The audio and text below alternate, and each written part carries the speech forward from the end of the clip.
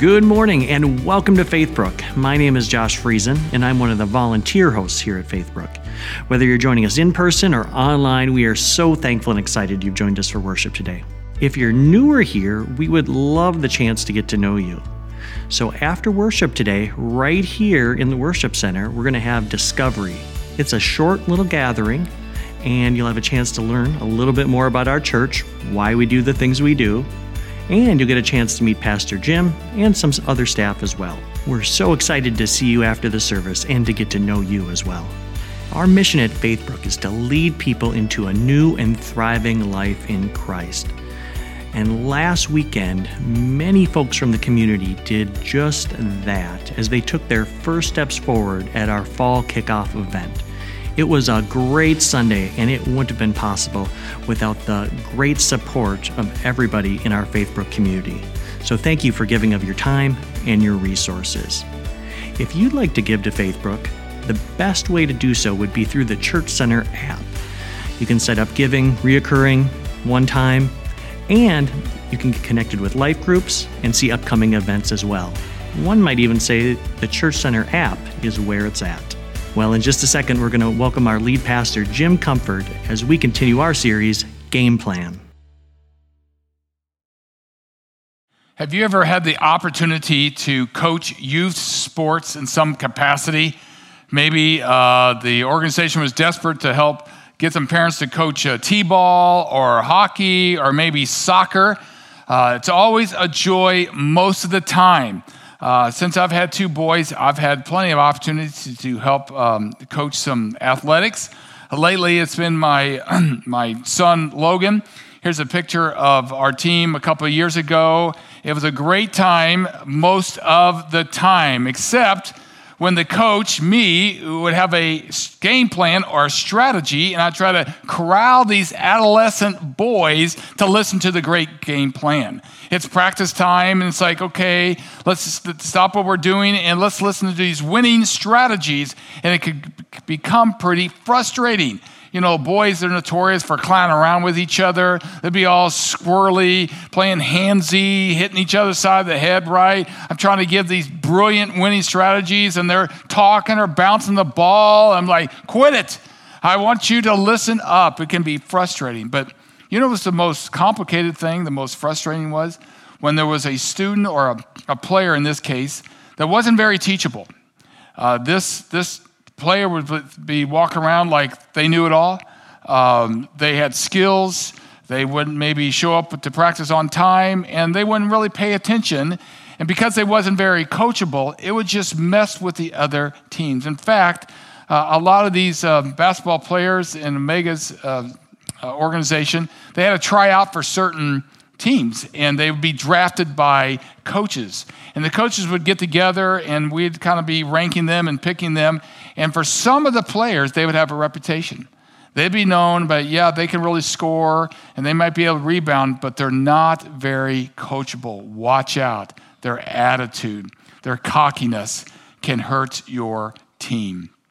Well, last week, we introduced this fall series here at Faithbrook called Game Plan, discovering God has a game plan for you, and his game plan is good for you. It really comes out of the heart of God. We found this in Jeremiah 29, where prophet Jeremiah is exhorting and confronting the people of Israel in the Old Testament.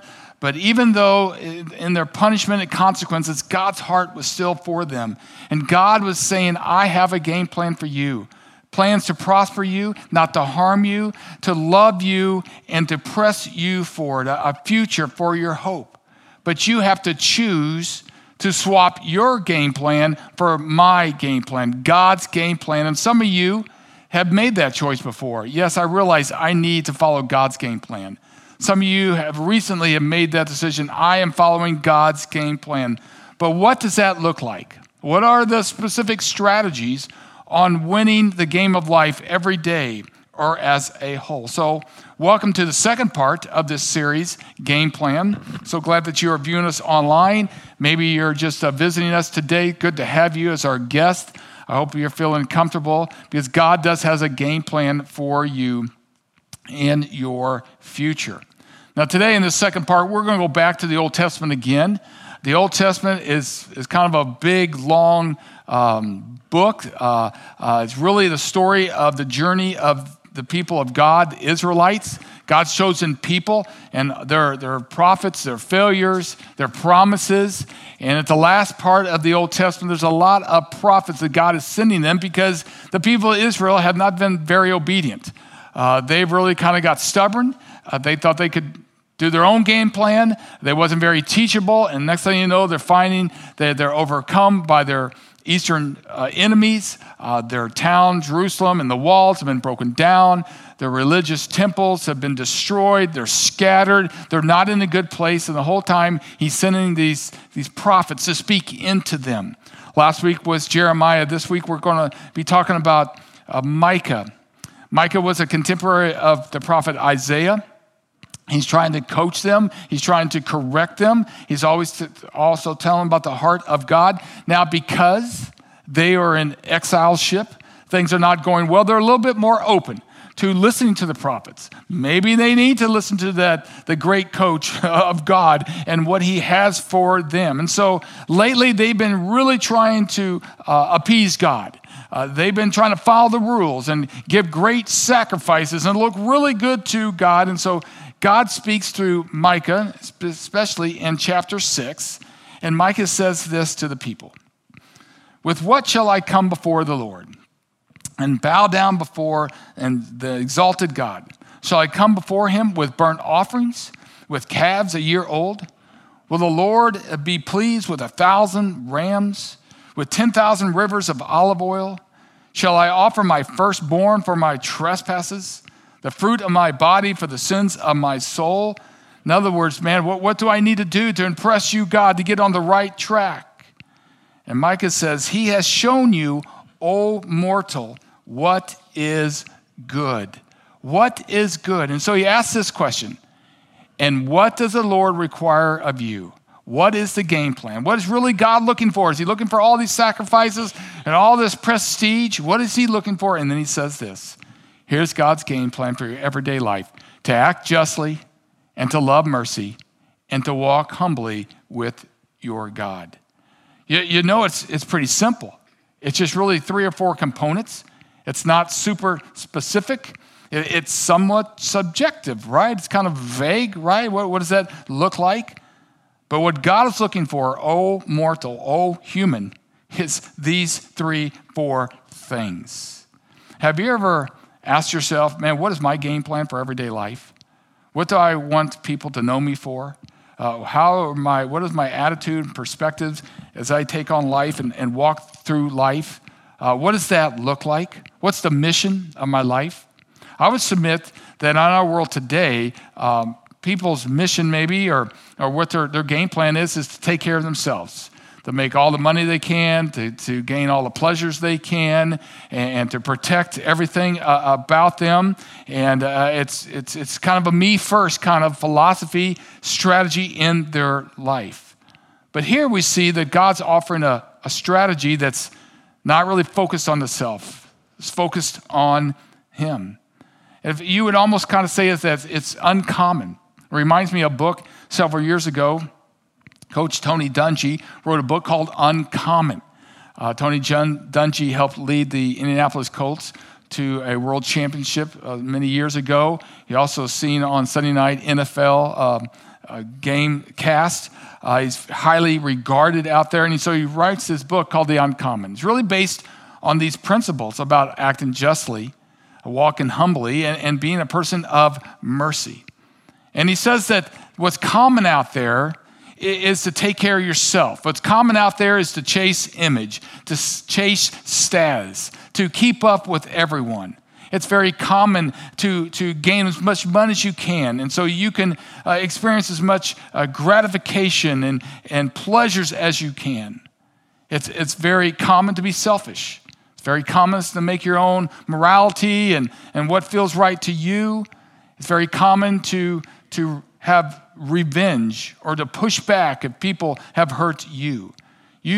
What's common out there is you are the center of your world. And yet God in this book is calling us to be uncommon. And what Micah was describing to these people, God's winning strategy was pretty uncommon, to focus on being just, the love and mercy, and walking humbly. We notice that God's game plan for everyday life is a little uncommon, right? But God's asking us to join him in a more divine purpose than what just our individual purpose, to fit into a much larger picture that divinely intertwines with his purpose for the kingdom and society as a whole. And all of a sudden, it would run into eternal differences and eternal rewards. And so let's take a moment this Sunday morning to break down this strategy that Micah gives to these people. First thing he says is to act justly. Now, justly comes from the word from justice. Justice and justly are close together, but they are uniquely different. Justice has to do with acting proactively against something that's been wronged. It needs to be addressed. But acting just or justly is different. It's the quality of morally being right. In other words, to live above a bar, a standard that is just, that is right. In other words, what is right and wrong. Now, some theologians say that you could interchange the concept of justly with righteousness. They're interchangeable. God is asking us to live right or righteous in his view, in his way. So to act justly is to have a moral perspective on how we should just walk in everyday life and the decisions that we have. See, in Micah's day, there was some moral corruption happening. There was cheating, there was power grabs inside the church, outside the church. There was a lot of pride, there's a lot of manipulation, there were scandals and selfishness going on. And so God's asking this prophet to speak into these people and say, this is what I'm requiring of you. If you want to know the game plan, you know the winning strategy, it's going to be, let's just start with acting right, acting justly. Micah made it pretty simple. God is looking for you to kind of act justly in your everyday game plan, to be part of his greater, higher purpose. So if it's true that the game plan is to act justly and righteously and be on a plane of morally right, then what is that bar? What is that expectation? Who gets to make the rules on what is right and what is just? Well, should we go and say, well, I think my neighbor's definition of what is just I should follow? Maybe I need to follow the politicians. Maybe I need to follow the culture. Is it my opinion? Is it your opinion? Is it your professor's opinion? Who gets to make what is just, what is morally right? Could I suggest that God has helped us with this?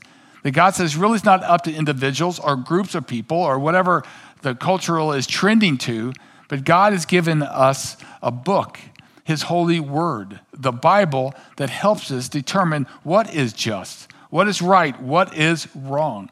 See, God gave his word to 40 different authors over 1,500 years, 3 different languages and 3 different continents. And when you open it up and you put them together, you realize they're on the same page. They're speaking on behalf of God. And when it comes to what is just, what is wrong, what is right, it's right in his living word that we can read, we can learn from. So it doesn't have to depend on the preacher's opinion or your parents' opinions or your culture's opinions, but God's transcendent, overarching word gives us the bar of what is just. And God is asking us to act justly in our everyday life. To be people of responsibility, to be people of integrity, that people can count on us, that these people that act justly are fair, they're dependable, they're diligent. Some people might say, well, that's awfully boring, right? If you're just asking me to go by the good book, right, and just play it straight, hey, what about the feelings that I have? You know, there's the wild side. Some people, you got to have some fun out there, right? And explore life. What are you talking about? Let's do that. This is awfully irrelevant. This is awfully boring. Inside this book, in the book of Proverbs, there's a little proverb that says this: there's a way that appears to be right, but in the end it leads to death. Man, that is so common, right? Man, this feels so good. How can it be so wrong? Let's just follow that feeling. Let's just do that. But I've lived long enough and I've interviewed enough people that there is some wreckage and some damage because they followed that philosophy. They didn't want to act justly or live by the justice bar that God had. It's like, I just want to do my thing. And before we know it, there is regret, there is guilt, there is damage that has to be dealt with. Could you imagine if your mechanic out there, your policeman said, I don't want a transcendent truth. I don't want to act justly. I just want to do whatever I feel this morning. I'm going to play by my own rules. I'm going to do what feels right in my case for this day. Can you imagine if your teachers or your IRS agent said, no, I'm not going to act justly. I'm just going to do what feels good or lines my pockets. Before you know it, man, society starts breaking down because people are not choosing to go by God's winning strategies of acting justly. How important is acting justly? There's some parents in our church that knew the importance of acting righteous and having some morality and living respectfully, and they raised their kids with this mantra in their house about respect and obedience. In fact, they were so determined about teaching respect and obedience that they had some placards placed on the inside of their bedrooms. When they walked out of their bedroom, these two words were above their door: respect and obedience. And they discovered that their kids would stay out of a lot of trouble and have a lot better life if they learned those two concepts, respect and obedience. In fact, anytime they had in trouble, it really boiled down to the lack of one of those. They either didn't have respect for their parents, they didn't respect their teachers, they didn't respect their siblings, and it would cause problem and pain in their life. And they chose not to obey. They didn't clean their room that they were asked to. They didn't do their assignments. Next thing you know, there's problems, failures, and this would complicate their life. So these kids, we love you, that we want you to act just. And part of that is living responsibly. The part of that is obedience. Because life is going to go better, especially with God in the end, if we're willing to respect him and obey him. Could it be that God is looking for some people to live uncommon? Could it be that God is asking for some people that will go to work tomorrow and to act justly in their community, at their schools, at their workplace? Do you think our society needs more people that would lean into just and live that way? That means that we have to engage what is just every day. Sometimes there's complications that we have to make decisions. And we have to ask ourselves, what is the right thing here? What is the righteous thing here? What is the just thing right here? You might have situations in your work.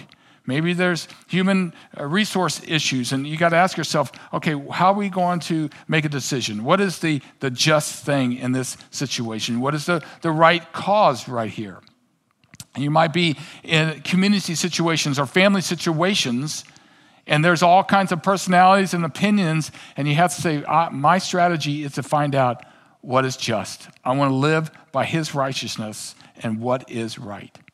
I feel sorry for parents who have many siblings. They're constantly in this predicament that they got to figure out what is just here because the siblings are at each other, right? I want the front seat. No, you had the front seat yesterday. Somebody's got a bigger portion, and let's make sure it's fair, right? You're constantly trying to decipher that.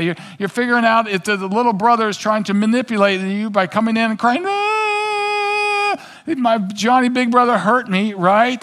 The big brother's coming in and say, Mom, we were just playing, but little brother's not moving, and it's not my fault, right? So all of a sudden, what is just comes into play. And this strategy and this priority and this value is so important for our life and the life of our society as a whole. So Micah says on behalf of God, hey, winning strategy, act justly, do what's right, be responsible. Second, he says, love mercy. Now, justice and mercy go hand in hand. You can't practice mercy if something is not justified or something doesn't need to be justified. See, a justice is addressing something that's been wrong. Okay, we got a problem here, and something needs to be justified. And all of a sudden, mercy runs in and says, no, I'm willing to let it go. I'll forgive it. I'll dismiss it. Someone said, mercy is not getting what you deserve. Does that remind you of anything? Mercy is not getting, you know you deserve it. You know you're guilty. But you know what? I'm going to let it go. I'm going to forget it. I give you mercy. That reminds us of God, does it not? And the good news of the gospel, that if you look at the overarching word of God, it has this one theme that God set up our life. God set up, created this beautiful world. He gave us the ability to make decisions. He gave us the ability to love. He gave us the ability to choose what's right and wrong. And through human society, people have struggled to obey him and do their thing. In fact, if you go back in the Bible, you'll see he gave 10 commandments. The first 4 was like, this is what I'm expecting, to honor me, worship me, keep me first, okay? All right, and the other 6 is how you treat your fellow man. Do that well. Don't abuse them, etc. But through the years, mankind has said, I don't know if we need that. I don't care who you are, and if it feels right, I'm going to take advantage of somebody, and I'm going to cross lines. And all of a sudden, there is crime, and there is fallout, and there is damage. In the Old Testament, God says, man, I'm so disappointed in you, especially my children, the Israelites, and he would consequent them. We see a lot of that God's wrath would come and say, I've warned you. I've given you kings. I've given you judges. I've given you prophets. And you still, he called them stiff-necked. That means stubbornness. They said, no, I don't care. And all of a sudden, fine. Here comes the Babylonians. Here comes the Assyrians. And there was pain and destruction. And this is where Micah is speaking into. But God knew that wouldn't motivate man. God wouldn't be motivated by fear and judgment, and we better play by the rules, or God's going to hurt us, right? No, our greatest need is love. Our greatest need is mercy. So God would send himself through his Son, Jesus Christ. He incarnated himself through Christ, who would be born of a virgin woman, that eventually would go and be falsely accused, betrayed by one of his closest confidants, and be hung on a Roman cross, a horrific death on that cross, all because of his mercy. John wrote it beautifully in John 3:16. It said that God so loved the world that he gave himself, his beloved Son, that if anyone would believe in him, that doesn't mean just intellectually believe in him. We know the devil intellectually believes in God. But when it says to believe in him, that would accept him, that would repent and confess, receive him, they shall not perish. Because God says, man, the consequences of sin is perishing, eternal damnation. There is a penalty. But because of my mercy, because of my grace, I would go to the cross and I'd carry your sin, your penalty, so that your penalty would be justified on that cross, that my blood would cover and atone for your sins. And this is what we call God's grace. Grace is getting what we don't deserve. We don't deserve God's grace. God didn't do the sin. God didn't disobey his Father. He was perfect, and yet he's the one that paid on the cross so that we would not have to. Grace is getting what we don't deserve. Mercy is not getting what we deserve. And so God says, man, pass it on. If you receive mercy, pass it on. I like what Max Lucado said. We are not very merciful people if we haven't valued the mercy God gave us. The more we know about God's mercy, the more we're willing to give mercy to other people.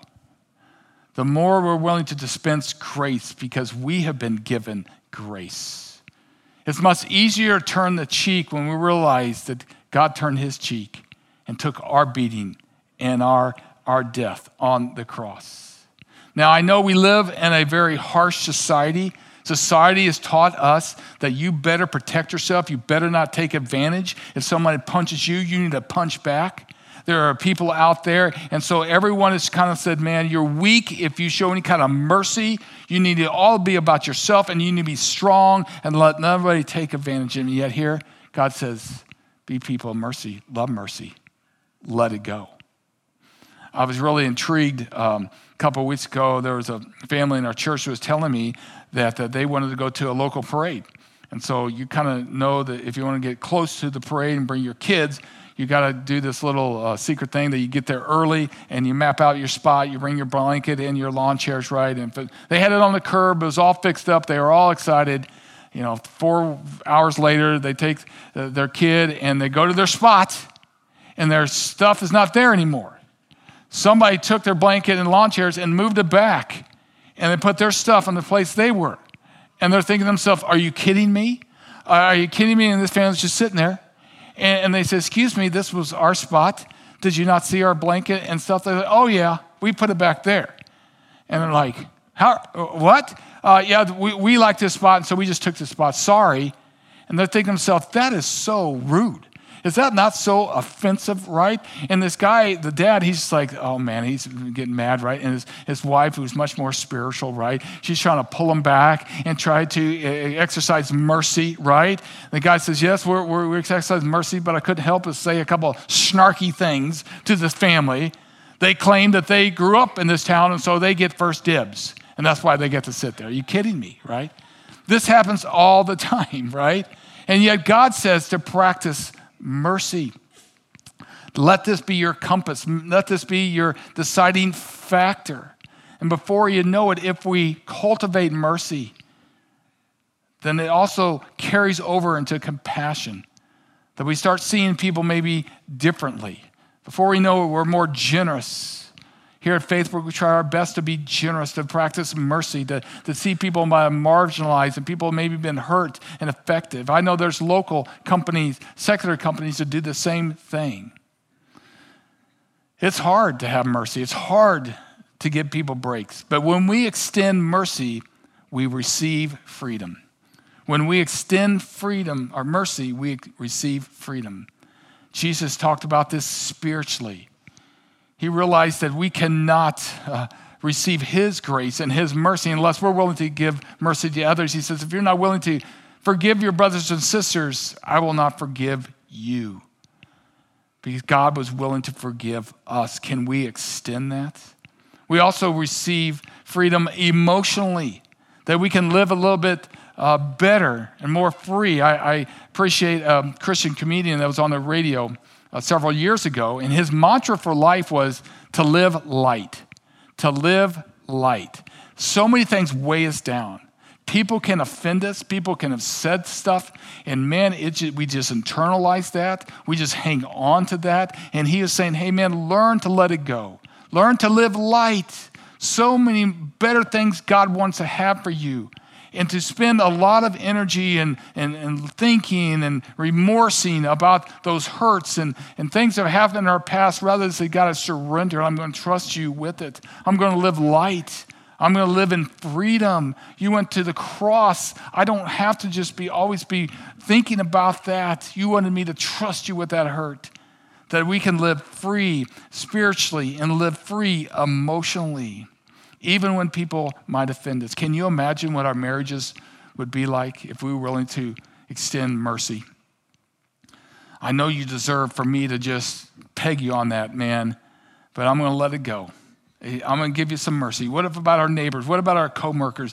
If we try, when God's helped to extend mercy, to live out this winning strategy, to treat people the way we would want to be treated, and sometimes we all need a little bit of mercy. Sometimes we do some rude things or offensive things, but God gave us mercy. Could we give mercy to other people? And thirdly, he talks about this winning strategy is to walk humbly with your God. To walk humbly with your God. Now, walking means to journey. That it's going to be an everyday process.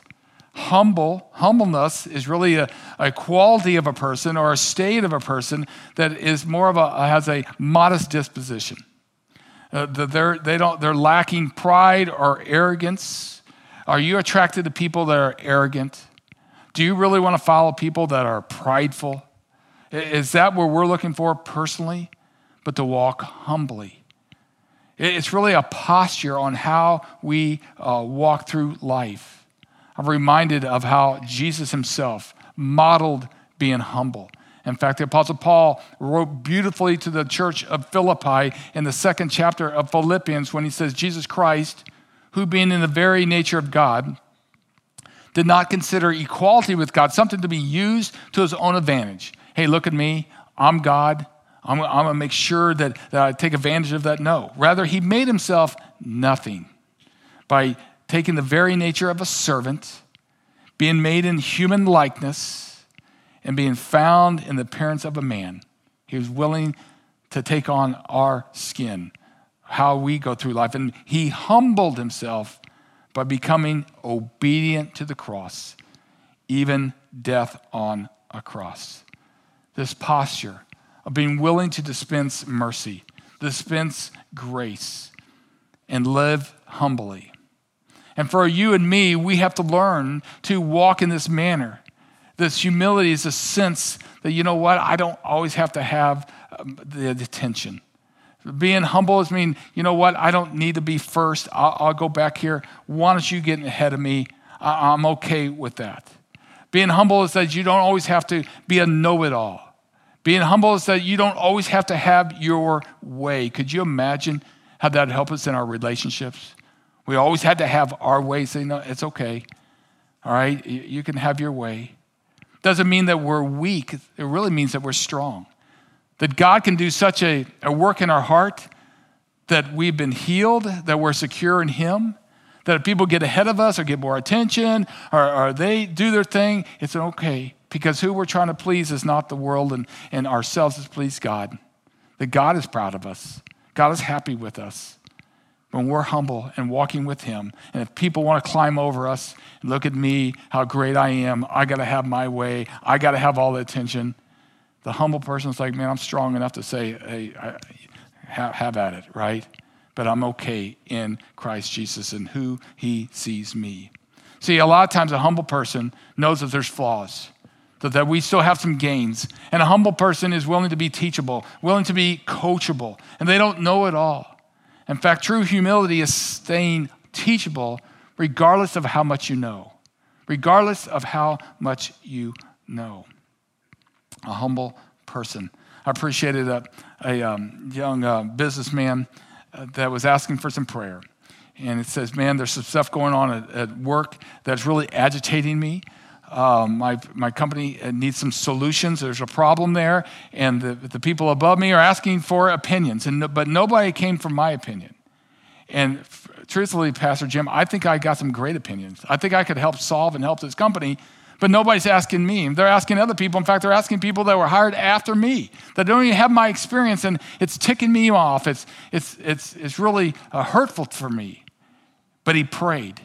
He's thinking. He's processing. He says, you know what I figured out? It's really about my pride. I'm hurt because of my pride. I want to be asked. I want them to say, look how great you are. You have the solutions. And I know that's not of God. Would you help me to not be so prideful, to walk humbly? And here's what we need to know, that we're not only about humbleness personally, but humbleness with our God, to walk with our God. Because we cannot do this unless we're staying connected with him. And one of the best ways to stay connected is to read his word privately and personally. That when we're reading that word, we're reminded of who we are and who he is and how he values us. He's reminding us to act justly. He's reminding us to give mercy because he gave mercy. He teaches us and he counsels us and he comforts us through his word. And there we can live more dependent on him, filter offenses and dilemmas in our life. Like the situation on that parade situation, where when we are in the word and our heart is soft with God, that we don't have to react. We don't have to maybe cut someone out or make sure that they better learn their lesson, because we're syncing our heart with God's values. And his values are to act justly, to love mercy, to walk humbly, and to walk with him, because God's game plan doesn't work without God. Because God sets the bar high. And sometimes what God is asking us to do in everyday life to follow his game plan counters our human nature. Unless God intervenes into our soul and our head and mind, it's hard to live it out. But God is with us and he will help us. Reminds me of a story in Matthew 19 that Matthew shared about this rich young ruler that wanted God's endorsement and blessings. And so he goes to Jesus and he says, Master, what must I do to enter the kingdom of God? I want to know what's right. And Jesus said, well, you need to follow the commandments and love righteously and stuff. And the guy's like, yeah, I've done that. I'm following the commandments. Check this, check that. But God knows his real struggle, his pride, his self-sufficiency. And so Jesus just dives right into it and says, well, okay, next thing you need to do is you need to give up that stronghold of your wealth. I want you to let it go. I want you to give your money to all the poor people. Give it away. And Matthew describes it that the young man put his head down and walked away. He couldn't do it. He wouldn't do it. Now, nearby is his disciples. They're watching all this. And Jesus looks at him and says, man, it's hard for a rich person, a prideful person, to go to heaven. And the disciples said, man, how can anybody measure up? Your bar is so high. You're expecting so much. That's like impossible. And Jesus looks at him and says this, with man, you're right. It's impossible. What God is asking us to do, people say, you're crazy. I'm not going to be humble. I'm not going to give mercy. I'm not going to act justly. But then he says, but with God, all things are possible. All things are possible. Because somewhere we got to let God work in our hearts. Because human nature and pride and past and hurts all well up to say, man, we're going to do our own game plan. We're going to practice our own winning strategies. But God says, man, I know it's hard, but nothing's impossible with you. Let me soften your heart. Let me teach you and give you the strength to walk righteously and justly. And when people offend you and you've been pushed to the back and it doesn't feel fair, I'm going to be there to help you embrace mercy.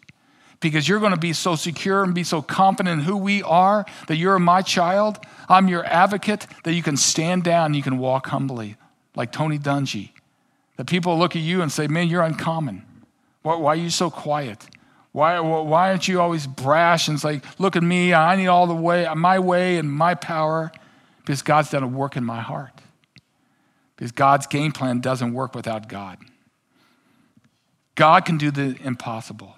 Has God been working in your heart? Sometimes we're looking for great miracles that God, and a lot of times the miracle is just how we view life and ourselves. That we're a little bit more mature. We don't have to react to everything. We don't always have to have the biggest and the baddest and we're the greatest. And we don't always have to keep up with people because, we're okay. We're okay. We can live humbly. We can live secure in Christ Jesus.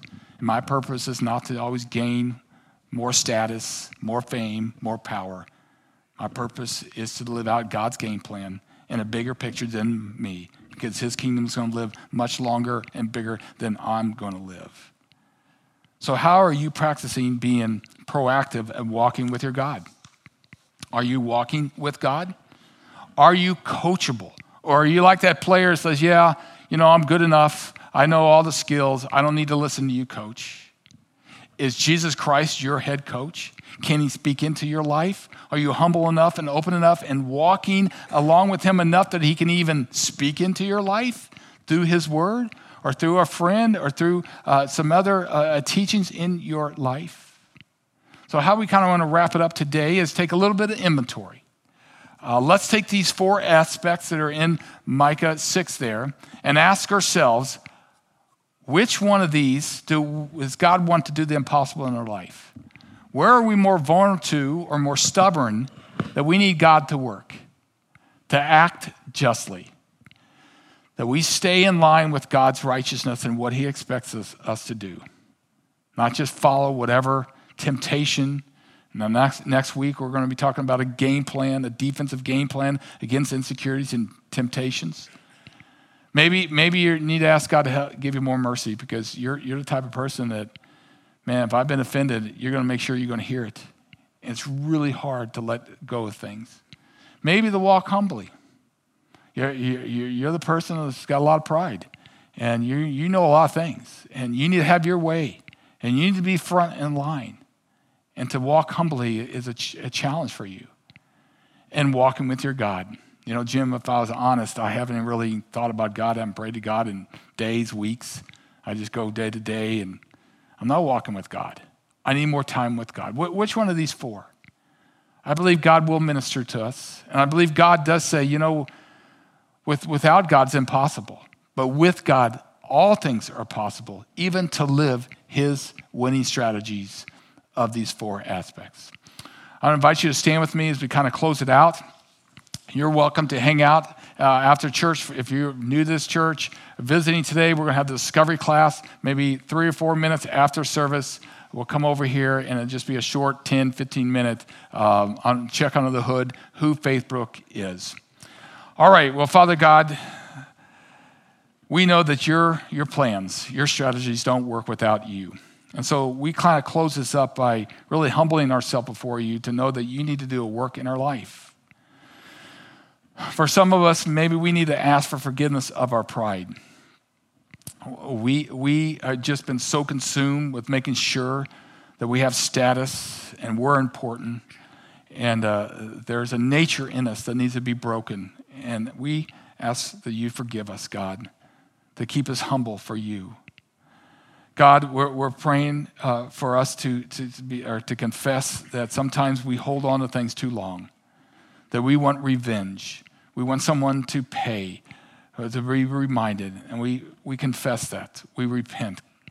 Would you soften our hearts? Would you give us tremendous amount of courage to release it, to surrender it, to trust you, that we might gain freedom and a healing in our hearts to live holy and wholesome before you. Help us to be people of mercy. Help us be people of righteousness, to act just in all situations. We need you, and we ask these things in your great name, Jesus Christ, our Savior. And everyone said, amen. Well, thanks for viewing us today. Thanks for worshiping with us. Have a great day. You're dismissed.